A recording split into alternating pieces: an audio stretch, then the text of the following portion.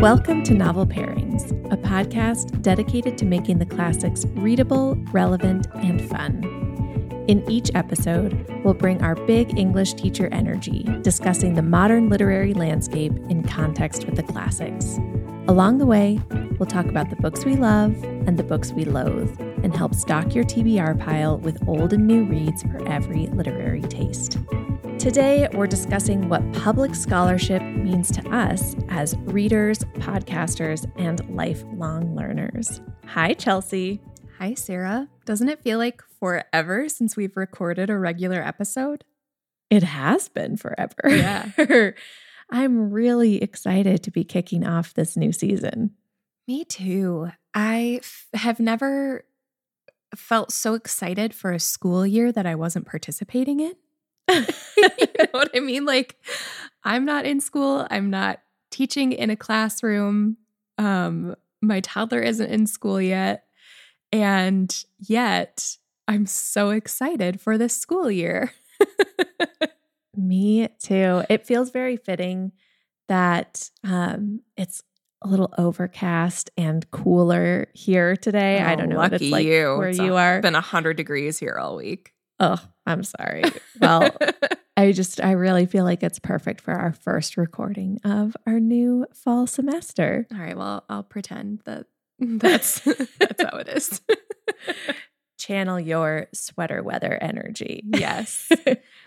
Sarah, in this new season, we have kind of it's not a departure from our regular episodes. We are doing something that is a culmination of our TBR topplers, our conversations that we've had both on the podcast and on Patreon.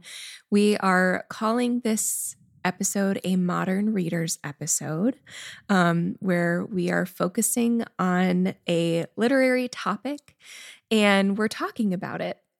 We'll go through a little bit more about Modern Readers in these episodes, actually in the bulk of what we're talking about, because we're talking about public scholarship today.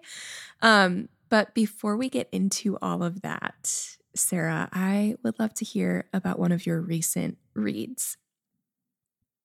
All right. So I, of course, had a lot of books that I could bring as a recent read today because I've been reading a ton. But the read that I actually keep really thinking about lately is a Substack post I read recently. Do you subscribe to Brandon Taylor's Substack newsletter? I don't, and I don't know why, because I often read it just from like other people sharing it. Yeah, so it's so widely shared. I don't think I've read this one though. You know, this one is it's great. So it's the title of this article is Necessary Scenes. And first of all, I love Brandon Taylor, and I think that he came out with a new book earlier this year. I have not read it yet. I'm excited to. But he was kind of involved in some like back and forth and tussles with some reviewers who basically talked about how funny and charming he is in his newsletter and why doesn't he write like that in his books? And he's trying to be too serious in his books and all of this stuff. And because he has this newsletter, he like pretty like upfrontly comments on those things, which I think, first of all, is very interesting. But this most recent newsletter I had somehow missed. And then somebody commented on my Substack newsletter about reading long books and said, oh, you have to check out Brandon Taylor's most recent newsletter. So of course I did. And he writes in this post about the idea of necessary scenes and what is considered necessary in a piece of art versus what's considered gratuitous. And it was really eye-opening to me because I've definitely called things gratuitous before. I have definitely expressed a maybe preference for, or at least an admiration for, tighter works of literature where every sentence, quote unquote, matters, right? Every scene is necessary. And he pushes back against that idea in this piece, and not just in the sense that not all scenes need to be necessary, or that maybe what you think isn't necessary is necessary in the artist's view, but also the idea that thinking about what's necessary is almost a shortcut to suggesting that art needs to have like a moral message. And if something isn't contributing to that moral message, then it's not worthy of being part of the art. It's so good and interesting. And I feel like it's going to change the way I read the books that I read next. It just really influenced how I've been thinking about what I read. So I think a lot of our listeners would enjoy his newsletter in general, but particularly this Necessary Scenes. I'm going to have to check that out. I think you're going to really like it because it actually starts with a conversation or his thinking about sex scenes in art. He doesn't really talk about romance novels, but he definitely borrows a lot from thinking about romance novels in the way that he says people too easily dismiss the idea that sex scenes can't further the plot or further characters, which of course in romance novels, like the best ones are doing those things. So yeah, I think it'll be a good read for you too. What's your recent read? It's actually an Instagram post. Ooh, fun. Which is ironic because I spent the bulk of summer off of Instagram. But here I am bringing an Instagram post as my recent read. And this ties in really perfectly to our conversation today about public scholarship because it is from Jasmine Holmes and her Instagram account. And she is a historian focusing on Black stories. And her Instagram account is just a wealth of short and concise public scholarship, just tons of bites of history. So if you are interested in that at all, you need to follow her. But something that I have been loving is this series of Instagram posts that she's doing, and it's Read This, Not That, sort of talking about replacement or supplement texts in the classroom. And so the one specifically that we'll link to in the show notes today is about To Kill a Mockingbird. And I think that I have referenced on the podcast before, but because we haven't read To Kill a Mockingbird yet as a selection, I have not opined about my very specific opinion or mission or manifesto that we should not be reading To Kill a Mockingbird anymore in high school classrooms, or if we're going to read it because it is such an iconic piece of literature, we had better be supplementing it with a ton of works, or not a ton, but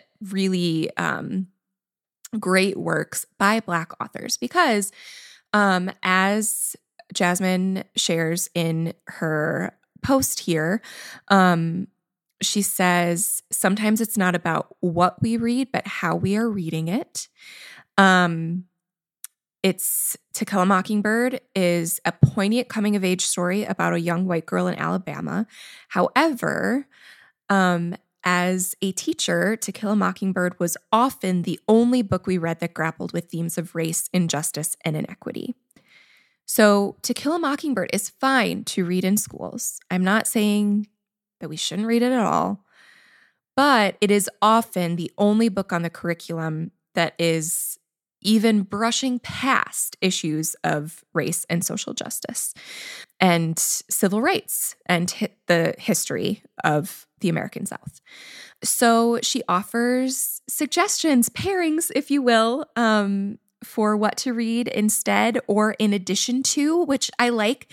She says it's in the graphic on the post. It says, read this, not that. And in parentheses under not, it says or and. So she is not saying don't read this book, but saying we should be supplementing it. So Roll of Thunder, Hear My Cry is one of them, which we read for the podcast last spring.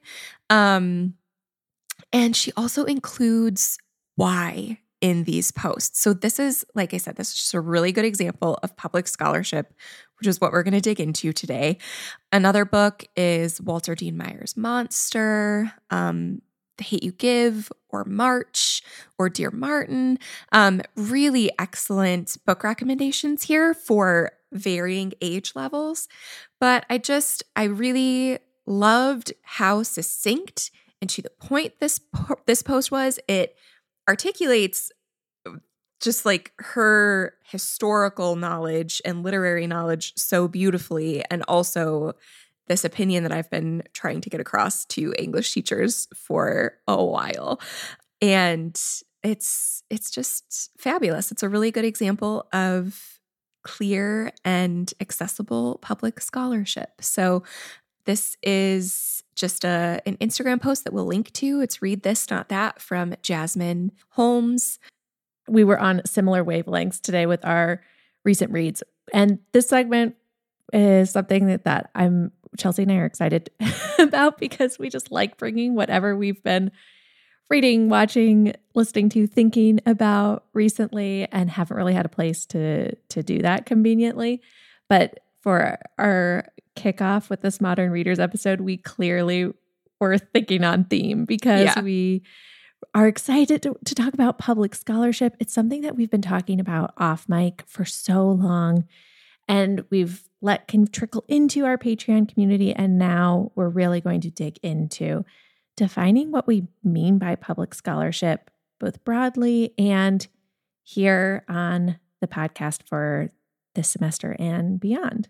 All right, Sarah, let's start with the all-important definitions. Let's define public scholarship. So this is basically just taking research, content, and language of academia and translating it for a broader audience. This is incredibly important in fields like science and technology, where certain academic findings and research findings can have a direct impact on people's health and their daily lives. And of course, we're not scientists, but we would argue that it is still essential in a different way for the humanities. And so that's what we're going to dig into today. So just a broad example of this might be a professor who is writing an op-ed for the New York Times, or an academic who is publishing a more mainstream book with a traditional press, or a scholar who is going on a podcast to discuss their work with a broader audience. Do you want to add anything to this definition, Sarah? Maybe it's helpful to understand public scholarship too, like in contrast to traditional scholarship, because I think all of this seems so like, why? Of course academics are doing that and should be doing that, but that actually is fairly newer for academics to be reaching for those things, or valuing writing op-eds, or valuing going on podcasts, because in traditional academic worlds, it's really been more that academics are writing for each other. They're publishing articles that go in academic journals, or that are published by academic presses and then maybe read by other scholars, and if they're very lucky, maybe used as texts for classes. But it doesn't go beyond this very insular sphere. And there's even, academics even joke about how they labor over these articles and 3 people read them. And that's just kind of seen as how things are for many of them. And because of that, I think the narrowing of many academics' focus has occurred, where they're building on each other's knowledge and poking holes in each other's argument, and the level of, not the level of thinking decreases, but just the level of scope of what people are writing and talking about gets smaller and smaller. So instead of even writing articles about a single book, it's writing articles about a single sentence in a single book. And so things are just, they're very, very insular in the academic world. And this push for public scholarship, I think, comes about from in many ways like self-preservation, like the world of academia trying to maintain its relevance and show like, hey, here's what we're doing in here.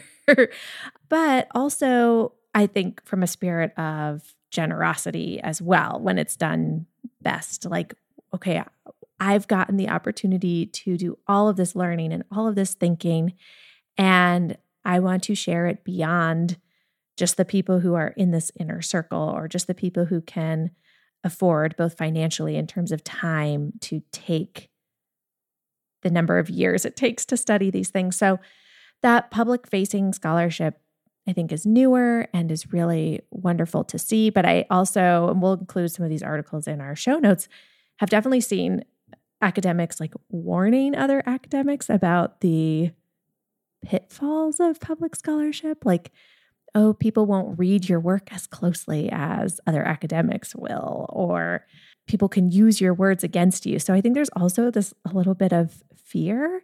But I think for the most part, people in the world of academia see public scholarship as a really good and necessary thing.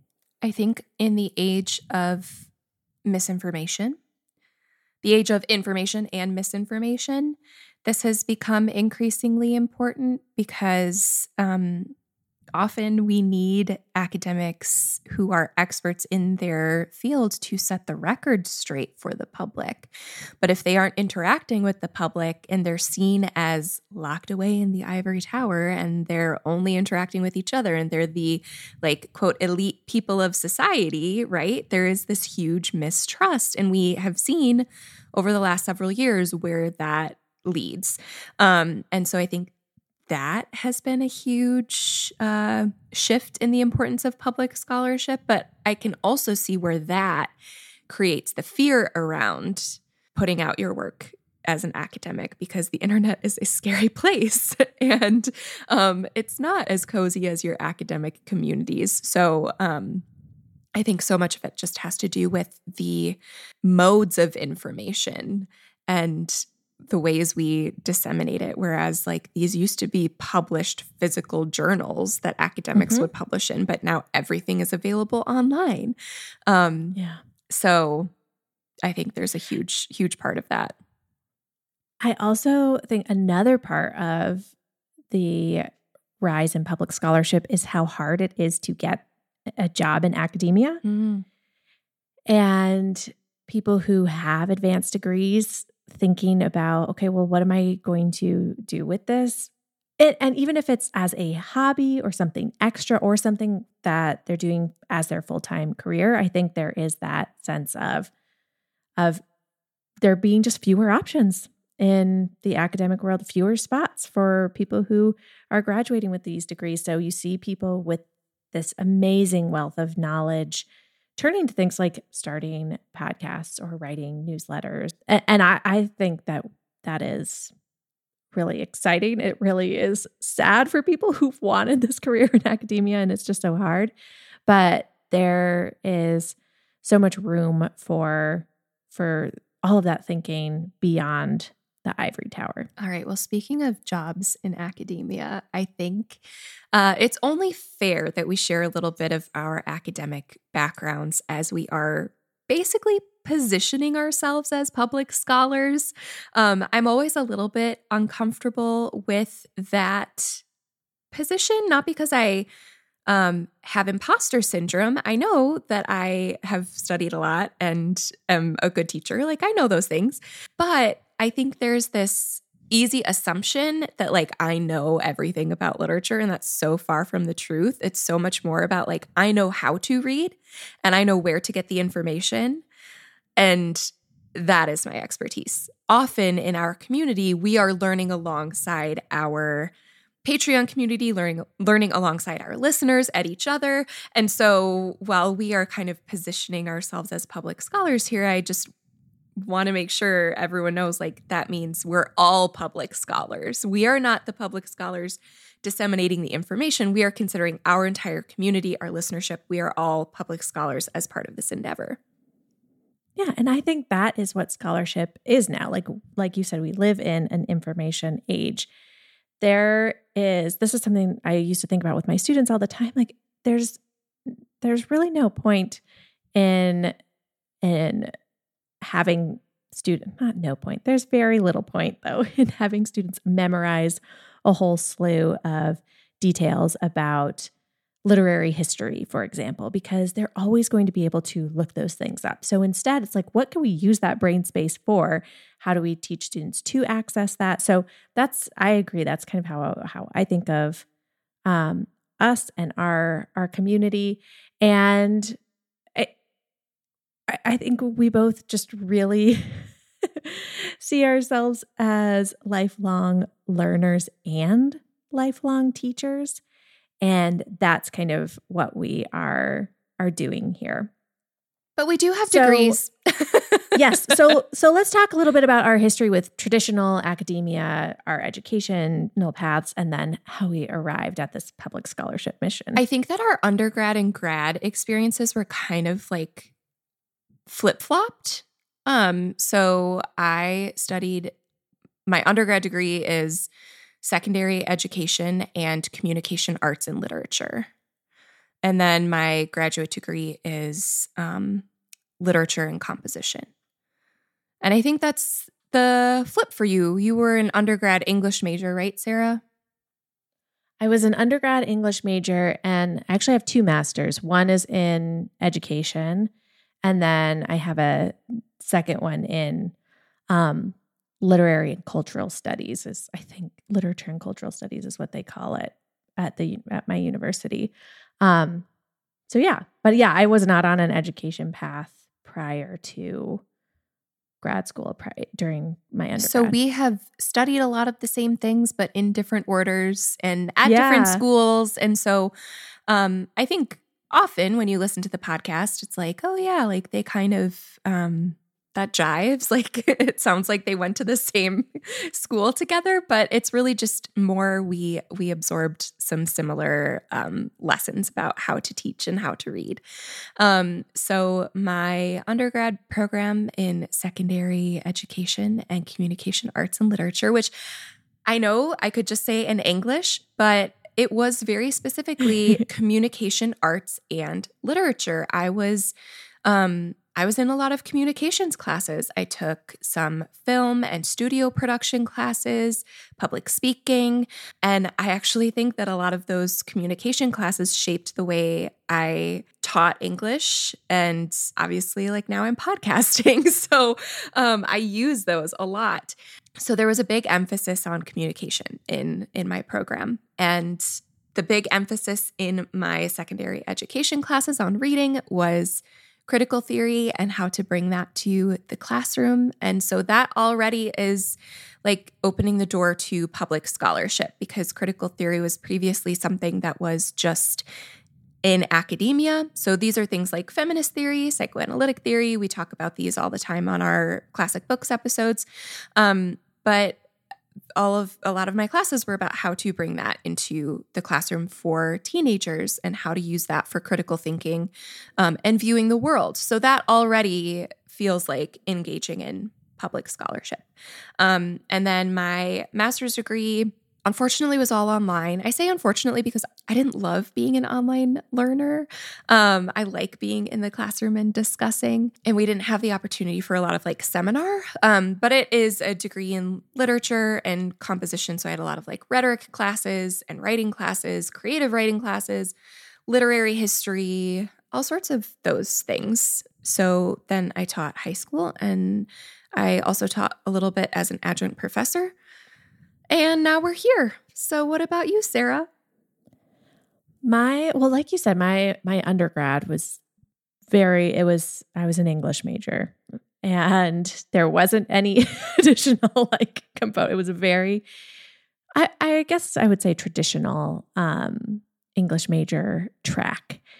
And there really was like very little. I went to a small liberal arts school. There was very little focus on like, what are you going to do after this? How are you going to use these skills beyond this classroom? And I loved that. And I feel very lucky that I got to do that, because I really enjoyed the like cloistered sort of feel of those courses.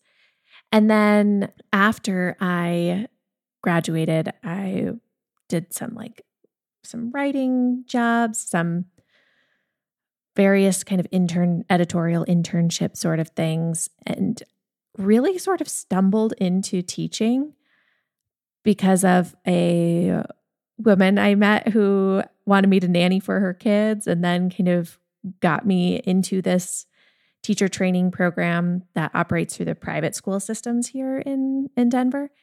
And doing that, I earned my master's in educational psychology, which isn't really psychology at all, but it is about brain development and child development and basically developmentally appropriate teaching, like shaping your curriculum for where the child's brain is developmentally. And I really enjoyed that. And I wasn't sure if I wanted to keep teaching or wanted to go into that real academic path. And so I ended up applying for grad programs, and the grad program I ended up going to, I chose because it was a terminal master's program. Georgetown doesn't have an English PhD, and so they give more funding to their master's students than anyone else. So that's where I went. And my funding was through what's called the Center for New Designs in Learning and Scholarship at Georgetown. So I had this really cool job, which was basically helping students who were PhD candidates and the professors at Georgetown themselves learn to be better teachers, because professors don't get education classes.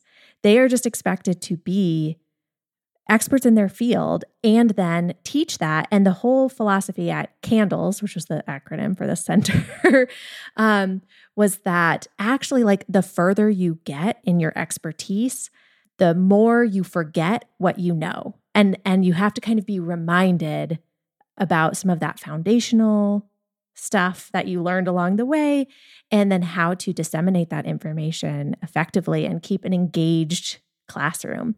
So it was really cool to see that side of a university where these professors themselves were like lifelong learners, and this was all voluntary. No professor had to do this. And so, of course, the ones who came to us were already the ones who were interested in being really good teachers. But they would come and they'd be, they were these brilliant people who were like, but how do I, keep a room of young adults engaged for 90 minutes? And so it was really fun to do that kind of work. And because there was no PhD component of the English program at Georgetown, they really talked to us a lot about public scholarship and other ways to use our master's degrees. Of course, many people did go on and applied for PhD programs and did those elsewhere, but they really valued public scholarship. And that was the first place that I kind of started, not even thinking that was something I wanted to do, but just being aware that that was something that was seen as valuable by an institution that I really admired. So that's where I really learned about public scholarship, and feel like it took me a long time to circle back to realizing oh, that's what we're doing here. Yeah. We really didn't start using the term until maybe it was like a year ago, maybe not even. I think when we launched last fall and we kind of had the Novel Pairings University idea, and I think it started to trickle in then, but that's what we've been doing the whole time. So we're talking about it like it's something new in this podcast episode today, but this is where we've always been. It's just some terminology that really cemented our mission for the show. And it's just something we're so passionate about as, like you have said, Sarah, lifelong learners. That's really how we view ourselves. And we know that that's the kind of listener that gravitates towards this podcast. We're really passionate about that.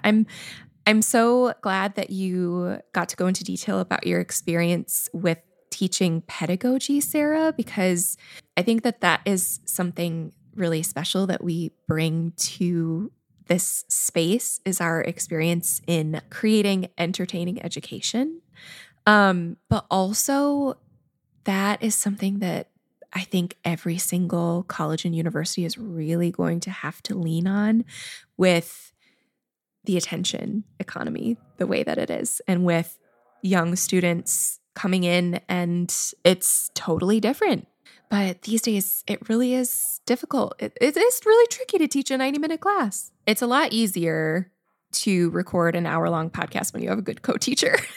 So I'm glad we found each other, Sarah. Yeah.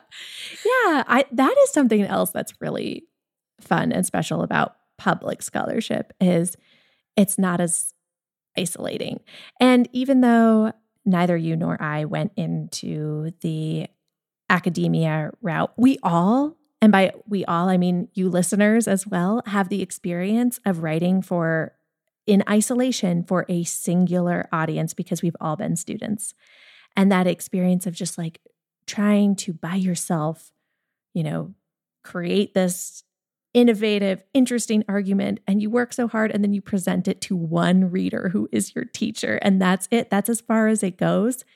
It is so special now to like do this in collaboration and get to share our thinking much more widely and broadly. One of the other kind of avenues for me that helped me start thinking about novel pairings as public scholarship was what was formerly called the American Girls podcast and is now called Dolls of Our Lives, which is a great name. I think they got in trouble for calling it the American Girls podcast. Oh, that makes sense.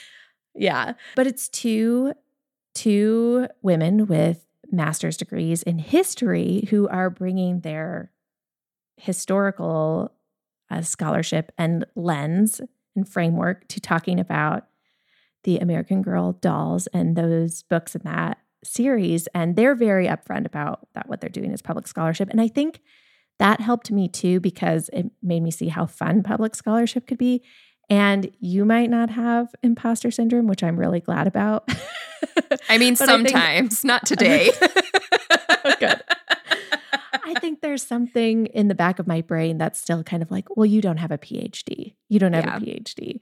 And seeing these two podcasters just like use their incredible wealth of skills and knowledge from obtaining their masters and just being like critical thinkers to this podcast made me be like, okay, anyone can engage in public scholarship. You don't have to have those 3 letters at the end of your name to be a public scholar. And that's also why I love what you said about us being a community of public scholars rather than experts disseminating knowledge. I love that. It's like, I don't know, we often hear from listeners describing our podcast as cozy. And there is something really cozy about academia.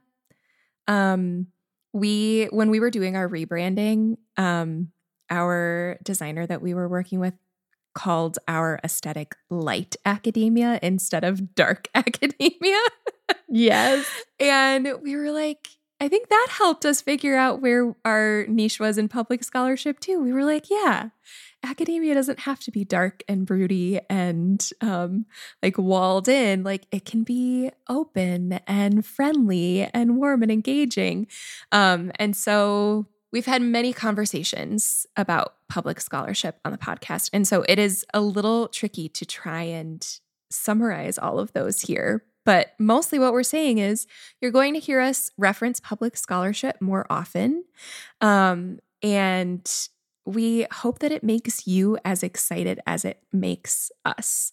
And just always remember that when we're talking about public scholarship, we're talking about you being a public scholar too, because we don't know everything. Often my imposter syndrome, Sarah, comes from like when we're reading a text. So especially these, like I have not read very much Woolf.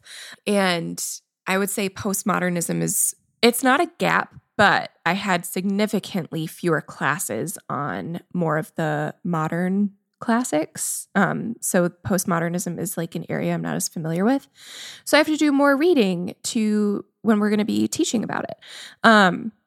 Anyway, I just share that to say like, that's where my imposter syndrome comes in, where I'm like, I I don't know all of this stuff. I think people expect me to have read every classic, and I haven't. Yeah. So when we approach public scholarship on our show, a lot of that means that we are doing a lot of learning ourselves, doing a lot of research, and trying to bring that to the podcast and our Patreon episodes and our Patreon classes in a very approachable, fun, only the good stuff kind of way. So that's one thing we're doing, whether it's through our bonus podcast episodes where we are talking about author biography or literary movements, or whether it's our classes where we are defining and exploring literary lenses with each other, or whether it's our main feed episodes where we're really deep diving into a classic text like we're going to do this month with Rebecca. The other thing I think we're trying to do as public scholars is bring the framework we use and the language and the lenses that we used in the classroom to discuss classic texts to other avenues of reading in our lives. So whether that's talking about more contemporary books, but through that academic lens, or whether it's talking about patterns we're noticing in the book publishing world and the literary landscape, kind of stringing these things together, looking at things with a broad view and simultaneously going deep.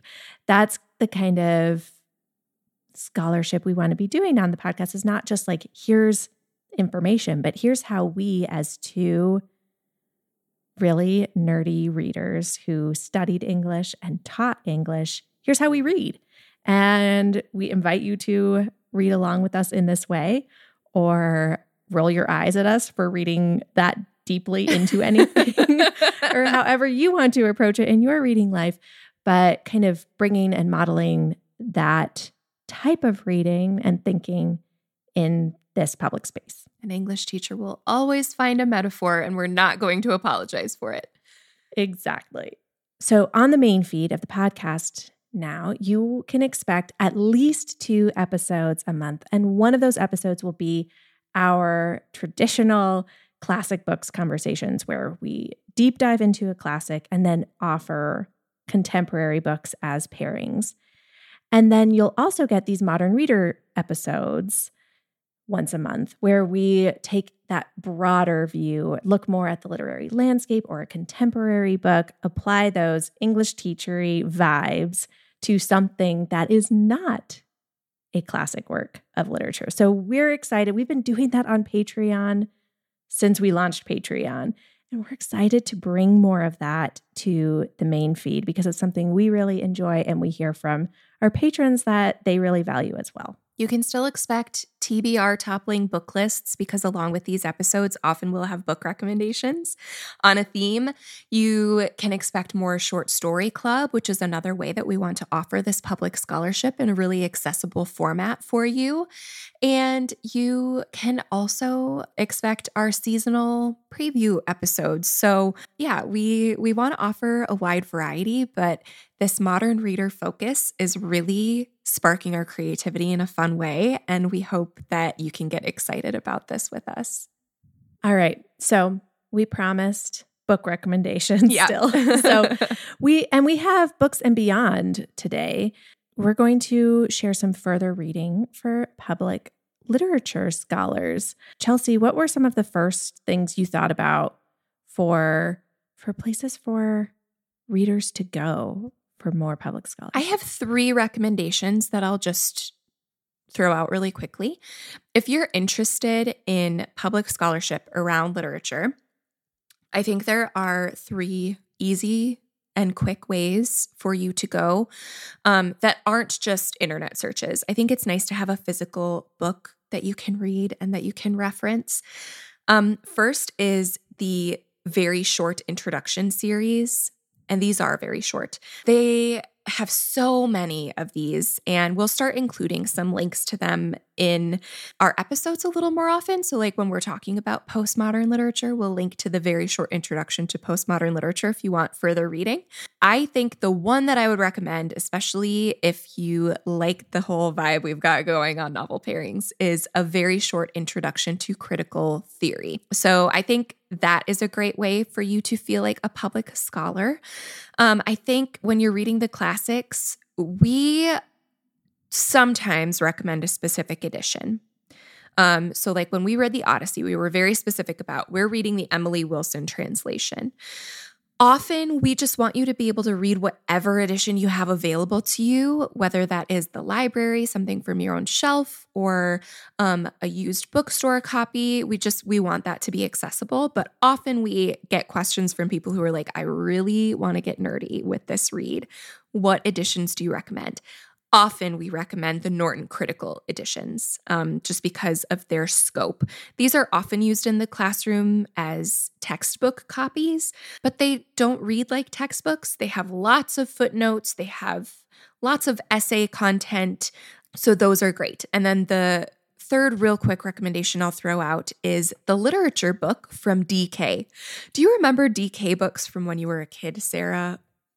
Yes, and Louise she doesn't have this, but she has a bunch of DK books. They're awesome. Yeah. We loved DK as kids. Like they had really great search and find books, really great informational books, and they're still around and they're still doing public scholarship. So the literature book from DK is a fantastic overview of literary movements, literary history, core pieces of literature, and it's told in a really friendly format with colorful illustrations and graphics and infographics. So I think that's a really great kind of coffee table book that you can use as a public scholar. So those are three that are in the realm of like very scholarly, but we have some broader recommendations as well. Oh, now I want that literature book from DK. I totally ordered it for myself. It looks great. This one's been around for so long, How to Read Literature Like a Professor by Thomas Foster. And it has been revised like a bajillion times. It's constantly getting revised. And I think this one's really fun and accessible. It is one of those things that I always feel like, okay, but take everything with a grain of salt, right? You don't have to do exactly what he says, even though it's a how-to book. Just take what serves you and leave what doesn't. But it gives, I think, some fun things to try in one's reading life in order to look more closely at language, metaphor, all of those literary devices you learn about and then forget about in school. One that I have talked about a lot is Craft in the Real World by Matthew Salesses. He is an author and a writing professor, and he breaks down some of his craft lessons in this book, but also has a broader scope in terms of thinking about what makes something well done in a piece of writing and how to shake our traditional notions of that. I also think Marianne Wolf is doing amazing public scholarship with her books Proust and the Squid and Reader Come Home. And then one that I forgot about until just now, George Saunders' book, A Swim in the Pond in the Rain, is a fantastic example of public scholarship because he is taking his class that he teaches on the Russian masters and their short stories and translating it into book form. And it was published by Random House, I think, so broad appeal. But he really has distilled that class, those lessons, into something that's very engaging and approachable for any reader. I think as a literature scholar, you can never read too much history scholarship. I almost became a history teacher many times. Like in college, I constantly thought about changing my major to history because most of what I loved from my literature classes and what I loved the idea of teaching was the historical context. When I was in the English classroom and teaching, I loved teaching history. So this is maybe just personal bias, but I really think, especially if you're reading the classics and you are looking for historical context, you just can't read enough history. And of course, you can get that from Wikipedia, from Britannica, from all sorts of online resources. But I really love historical scholarship in beautiful storytelling. I think The Warmth of Other Suns by Isabel Wilkerson is probably the best prime example of that. And I have to say, we've read a good bit of Harlem Renaissance literature for the podcast, and I'm so glad I read The Warmth of Other Suns prior, because my understanding of those books just like illuminated tenfold from Isabel Wilkerson's work. So historical books like that one, I think, are a great avenue for public scholarship as well. One of my favorites in that vein is These Truths by Jill Lepore. And that's like a full history of the United States. And one of the things I really enjoy that she talks about in her introduction is how little is being done in terms of broad views of history in academia right now, because like we talked about, this narrowing of scope, which is so important. I mean, The Warmth of Other Suns is that, I mean, it covers many decades as well, but it's looking at one time period, one kind of guiding question, which is necessary. And then also it's interesting to look at the whole scope. So that back and forth, that balance. I had meant to talk about this earlier when we were talking about our experience with public scholarship. And since you mentioned Wikipedia, I'm just going to throw this out here really quickly. I TA'd for a class once that the final assignment was writing a Wikipedia entry for a piece of art that didn't have a Wikipedia entry already. And the professor decided to do that instead of have their students write a paper, because it is public scholarship. It's taking everything they learned in the class and making it available for the public. It helps students learn how to write for a broader audience. I thought that was such a good assignment. And you could like modernize it a little bit more now by having students write a Substack newsletter about something that they've studied in the class. So there are lots of really cool ways to help your students become public scholars, regardless of what grade level you teach. Okay, we'll talk about Substack in a second, but I just want to talk about Wikipedia for a real quick minute, Sarah, because okay, great. I think that we got the same or a similar message in school about Wikipedia that we did with SparkNotes. And one of the, we didn't hear a ton, but like at least 6 people in our survey that we gave about the podcast said that one thing they learned from us is that it is okay to use SparkNotes. And that made us so happy. So I am here to tell you today that it is also okay to use Wikipedia. The reason that your teachers did not want you using Wikipedia is because it's not considered an academic source that you can use in academic writing. It's not a source that you would want to cite because it has the ability to change. So you could cite something and then someone could go edit it and change it. But that doesn't mean that it is, as an entire website, unusable or bad or misinformation. There are people who volunteer and who work on Wikipedia that are constantly working to update information and fact check.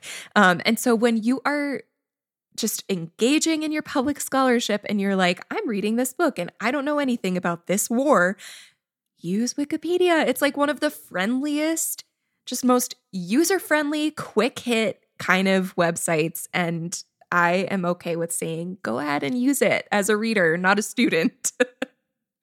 Agreed. I love Wikipedia. All right, let's talk about Substack as a place for public scholarship, because I think it is a fantastic platform for this.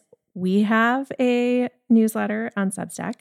We've brought a wonderful additional reader and librarian, Katie, on to help us with the newsletter. And she has made it a even friendlier, nerdier space than ever.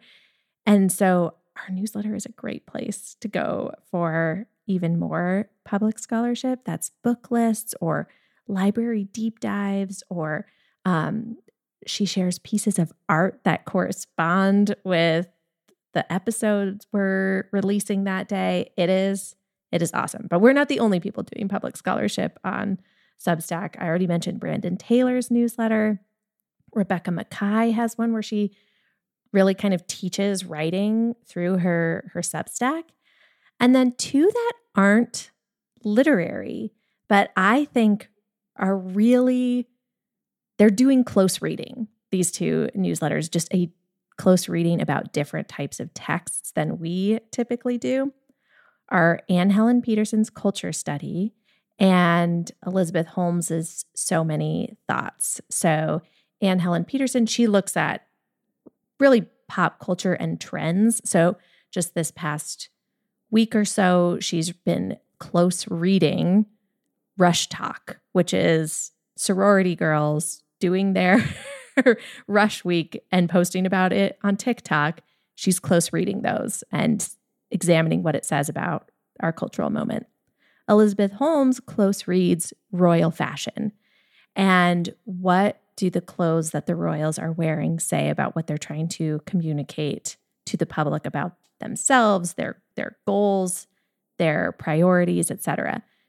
And I think those two are really fun follows. And honestly, I think help me with my own close reading skills, even though they're doing something completely different. Sarah, I think that your Fiction Matters newsletter is totally public scholarship. You have a Reading in Public series where you are reflecting on your reading life and really reading with a public scholar lens. So I think people should go and check that out as well. Substack is awesome. It really is. It's fun. And if you have avoided Substack in the past because you're like, I don't want to get emails to my inbox, they have a really nice app. And it's not an app that you're going to get addicted to scrolling like Instagram. It's just like an easy reading. Think of it more like a news app on your phone. It is lovely and nerdy, and I am really loving that space. So, all right. Well, our first Modern Readers episode. Sarah, we should do a Modern Readers episode on close reading. As you were talking about close reading, I was like, oh, we need to do a Modern Readers episode on that. We should. We have too many ideas. Which is There's a no good such thing. thing as too many ideas. It's It really has sparked our creativity. Thinking of having another, not even format, but just another framework for how we can talk about books on the podcast has really, I think, brought us to life. And having this space to talk about the larger literary landscape makes me more excited to have our classic books episodes too, as our place to get really nerdy in that classic way. Yeah, I think they'll be in conversation with each other really beautifully. Well, we might not be anywhere close to NPR or PBS, but regardless of our size, you, dear listeners, fund our educational programming here at Novel Pairings, and we're so, so grateful. So here is how you can support our independent podcast and our mission to make literary academia accessible. There are a couple of really easy, free ways to support us. You can leave us a review on Apple Podcasts. We always appreciate those. You can share the show with a friend or on social media. That always helps us. You can subscribe to our free weekly Substack newsletter. You can go to novelpairings.substack.com. And if you would like to fund our show, you can become a member of our Patreon community starting at just $5 a month. We have annual subscriptions as well that you get a 10% discount on. So that's always an option. And we would also love for you to consider joining our Novel Pairings producers to generously fund the show and keep it ad-free. We just can't wait to jump into more public scholarship with all of you this season. Thank you to Miles Eichner and Mark Anderson for our theme music. We'll be back soon with our fall book preview and backlist pairings. Until then, we declare, after all, there is no enjoyment like reading. how much sooner one tires of anything than of a book.